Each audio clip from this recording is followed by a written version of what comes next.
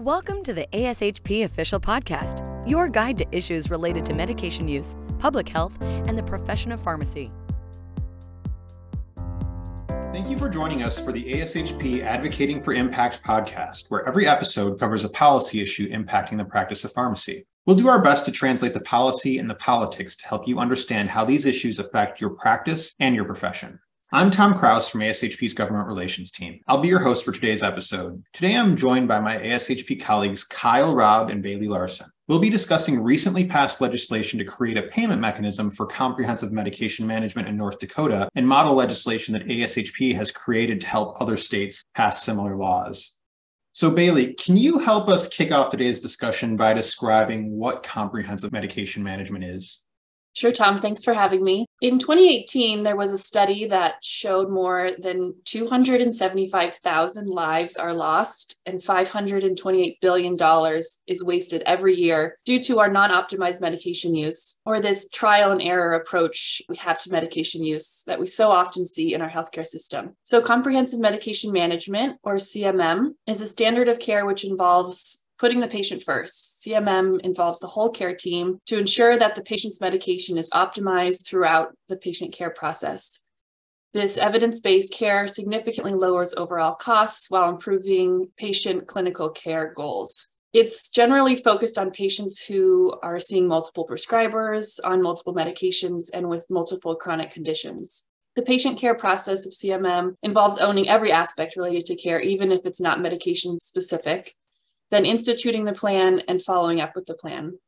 I'm sure everyone listening to this podcast can think of examples of a time when medication was not managed properly for a patient. For example, a patient doesn't receive the most effective therapy or receives no therapy at all. Maybe the patient could have benefited from a pharmacogenomic test to ensure the proper dose was given or a different medication given entirely. A medication may have caused an adverse event, or if the patient didn't take the medication as directed, the duration was too short or too long. Regardless of the cause, this unoptimized therapy is dangerous for the patient and costly for the system. So ensuring appropriate, effective, and safe medication use is the same as ASHP's vision, that medication use will be optimal, safe, and effective for patients all the time. And so you mentioned how important this is to ASHP. And of course, we have been working with an organization called Get the Medications Right, or GTMRX. And there's a number of organizations that participate in that. Can you just describe some of the work of GTMRX around comprehensive medication management and who some of those other organizations supporting that effort are? Yeah, as you mentioned, ASHP is a founding funder. We're also on the board of directors of GTMRX. So this started in 2019, and they bring together key stakeholders, including payers, pharmacists, physicians. There's also diagnostic companies, employer groups, caregivers, and large and small health systems to advocate for best practices and information that healthcare providers and the healthcare team may need if they desire to have CMM a part of the care that they provide to patients. So the GTMRX Institute is made up of over 1,100 members, and getting the medications right is the whole purpose of GTMRX. So this is an opportunity for pharmacists who have this role as part of the care team. Pharmacists guard against medication misuse and open the path to achieve positive health outcomes from the use of medications. And so GTMRX has been spending a lot of its effort educating providers about comprehensive medication management and the kind of potential there, and working on some policy recommendations to support comprehensive medication management. Bailey has been a big part of that. And the state of North Dakota learned a little bit about this. They actually had a report that they put together trying to quantify some of the harms and costs associated with non-optimized medication management in their state. And their insurance commissioner was looking for solutions to address that challenge. And so they actually reached out to GTMRX, and with the support of ASHP and Kyle, we developed some legislation that they advanced. So Kyle, can you tell us a little bit about that North Dakota experience? What were they trying to solve? What did they incorporate in the bill, and how will that help them improve medication management in the state? Absolutely, yeah. And just to provide a little bit more color commentary in the background, the genesis of this bill. So it started in March 2020. There was a bill that was passed by the legislator in North Dakota that basically ordered the state insurance department to really just sort of do a comprehensive study of healthcare costs in North Dakota and come back to the legislator with recommendations of how health spending can be curtailed to save money for North Dakotans and increase their health outcomes. So it was a wide-ranging report that the Department of Insurance published in 2021 that included a lot of recommendations, but among those recommendations was medication optimization. So again, in doing this research and trying to find ways of what are the options for the state to lower healthcare costs, the North Dakota Department of Insurance did come across a lot of the materials that were developed by our friends at GTMRX and the advocacy materials that really breaking down the value proposition of implementing CMM. And they really bought into that and thought that there was a big opportunity in North Dakota. So among the recommendations they included in their legislative recommendation was to institute a requirement for all commercial health plans in North Dakota to cover CMM services, with the end goal being to better manage patients' chronic diseases, increase their long-term health outcomes, and reduce the amount of hospitalizations, emergency room visits, and other forms of inefficient healthcare spending that results from poorly optimized medications. And so when you describe that, assuming that the pharmacist is going to be playing some role, it sounds like being a provider might be an essential part of that. Maybe there are other ways to get at it, but you're sort of describing the team being paid for some of these essential medication management services that a pharmacist would provide. So how is this different than provider status legislation? Yeah, so in a traditional pharmacist provider status legislation, what we're really focusing on is ensuring that individual pharmacists get reimbursed for providing services that are specifically within their scope of practice or covered services within their scope of practice. So, that could include one-off services that are initiated by a pharmacist, think vaccinations or diagnostic testing. It could also encompass other services that are provided via collaborative practice. The thing that's unique and different about the CMM legislation is we are really thinking at it from a holistic standpoint. You're really looking at medication optimization isn't just accomplished by one person. Now, we view pharmacists and clinical pharmacists in particular as sort of a central hub for medication optimization and comprehensive medication management. But ultimately, the role of the pharmacist in CMM is to bridge the gap across healthcare teams and across specialties, and really to take a look at the patient's medication regimen from the eye of the pharmacist, from the eye of medication use across these different specialties, get the patient's primary care team, their different specialty providers on the same page, and really address all issues surrounding medication use. So, what is different from the North Dakota bill from a standard provider status bill is first and foremost and most apparently is it creates a legal definition of comprehensive medication management, which didn't previously exist. And it says that pharmacists must be included and compensated in reimbursement and provision of comprehensive medication management services. So specifically, it defines comprehensive medication management. It says plans have to cover comprehensive medication management. And it says also they have to cover these services from a pharmacist. So according to this law, you are not offering comprehensive medication management if you do not involve the pharmacist in your care team. But it sounds like that care team component is what's most important here. It's about the care team enabling that care team to provide these services and then making sure that that care team can leverage a pharmacist to kind of quarterback that medication use process. So Bailey, based on this North Dakota experience, ASHP put together some model legislation that other states could use and our partners at GTMX could leverage within their organizations. So can you tell us a little bit about that effort? Right. We wanted to make it as easy as possible for other states to achieve payment for CMM services provided by the care team. So this draft legislation is posted on our website on the CMM page for states to use as a template. So there's 3 key elements to this template legislation that ASHP put together. First, the legislation provides an inclusive list of comprehensive medication management services. In addition, it establishes clear authority for pharmacists to provide CMM as part of the care team. Pharmacists are licensed to provide these services. Health insurance plans do not typically reimburse care teams for providing this type of care. The second key element to this legislation, similar to the North Dakota one, was that the legislation creates a mechanism to reimburse care teams for comprehensive medication management services. Included is guidance on the rate of reimbursement for healthcare services, including services provided via telehealth. And the legislation is intended to allow physician-led teams to be reimbursed for CMM services provided to their patients, including when they partner with the pharmacist to provide those services. The payments, we explained, could be made to the physicians that partner with pharmacists, or to hospitals or clinics that employ the pharmacist on the care team, or to the pharmacist providing the service. The last key element of this model legislation is utilizing existing credentialing processes by insurers. So this allows the insurers to utilize the existing credentialing process of facilities. Insurers already have relationships with hospitals and clinics to recognize their clinical staff that are credentialed to provide services at the facility, and this provision reduces the need for payers to implement a new credentialing process. So our CMM dedicated website also has a document outlining myths and facts related to the North Dakota bill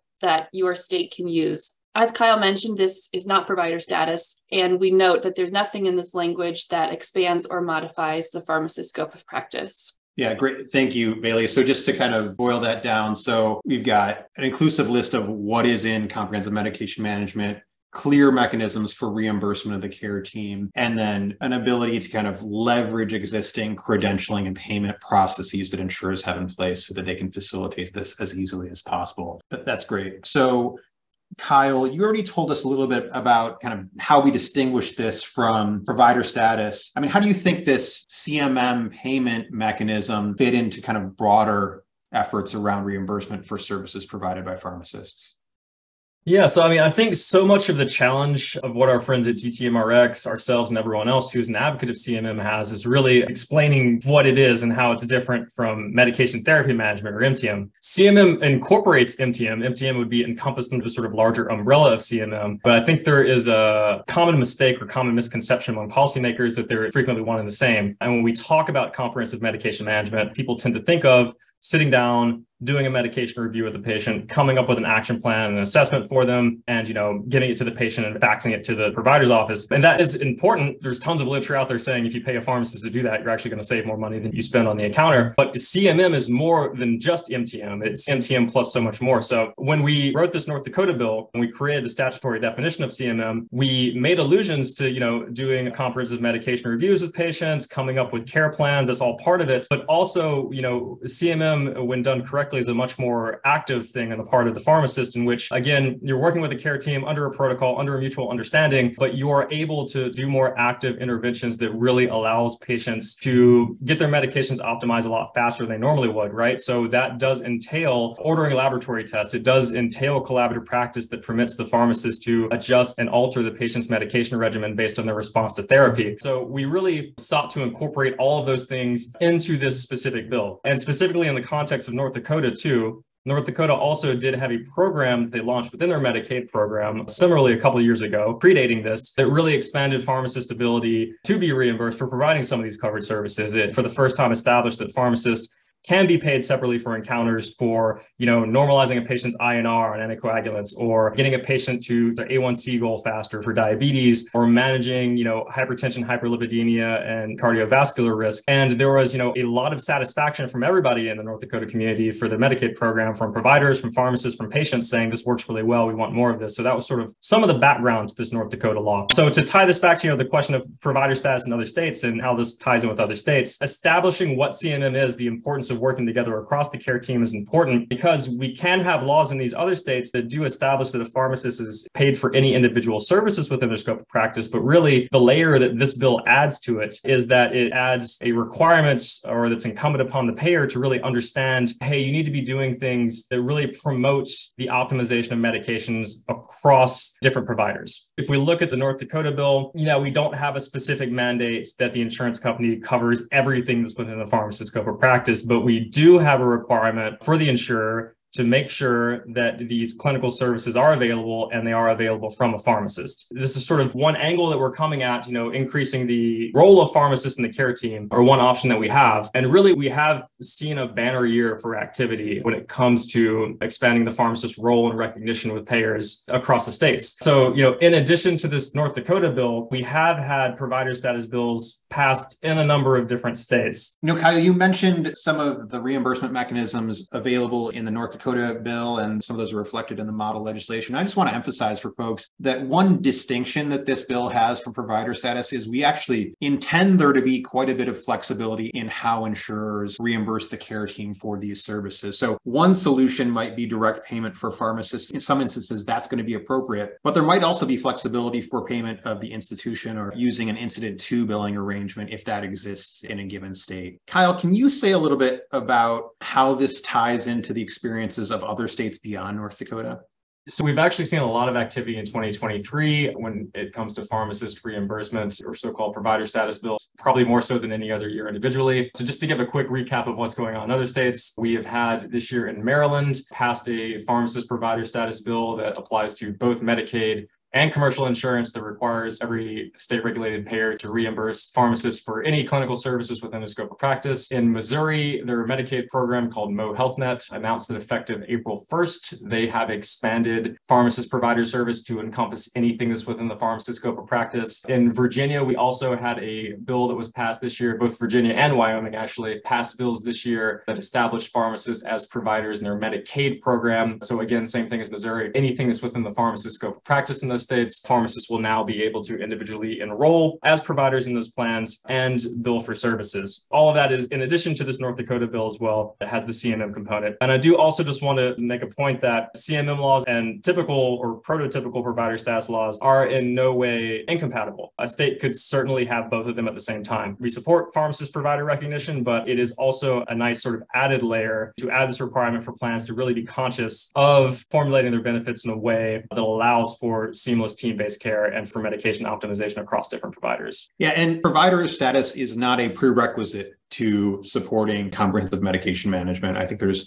sufficient mechanisms in the comprehensive medication management legislation that would allow teams to leverage the pharmacist, even if they don't have a pre-existing provider status statute. And I also hope that in some states where there has been resistance to pharmacist provider status, this may also provide a mechanism where the team and the legislature can look at this and say, this is not about specifically empowering the pharmacist. This is about the patient getting the care that they need and making sure that the care team is positioned to do that however is best possible, including by utilizing a pharmacist. Bailey and Kyle, I want to thank you for your efforts on this issue and thank the folks at GTMRX for all of their contributions. We'll provide some links to information from GTMRX. They provide some great resources about best practices in delivering comprehensive medication management and some really great research supporting the kind of economic and clinical benefits of CMM services. And I also want to give a shout out to the team at the Department of Insurance in North Dakota for recognizing this as an issue and really playing a leadership role in developing and advancing this legislation. So thank you so much for joining us today for this episode. Again, please take a look at the show notes for additional information about these resources and check out ASHP's CMM page for additional resources.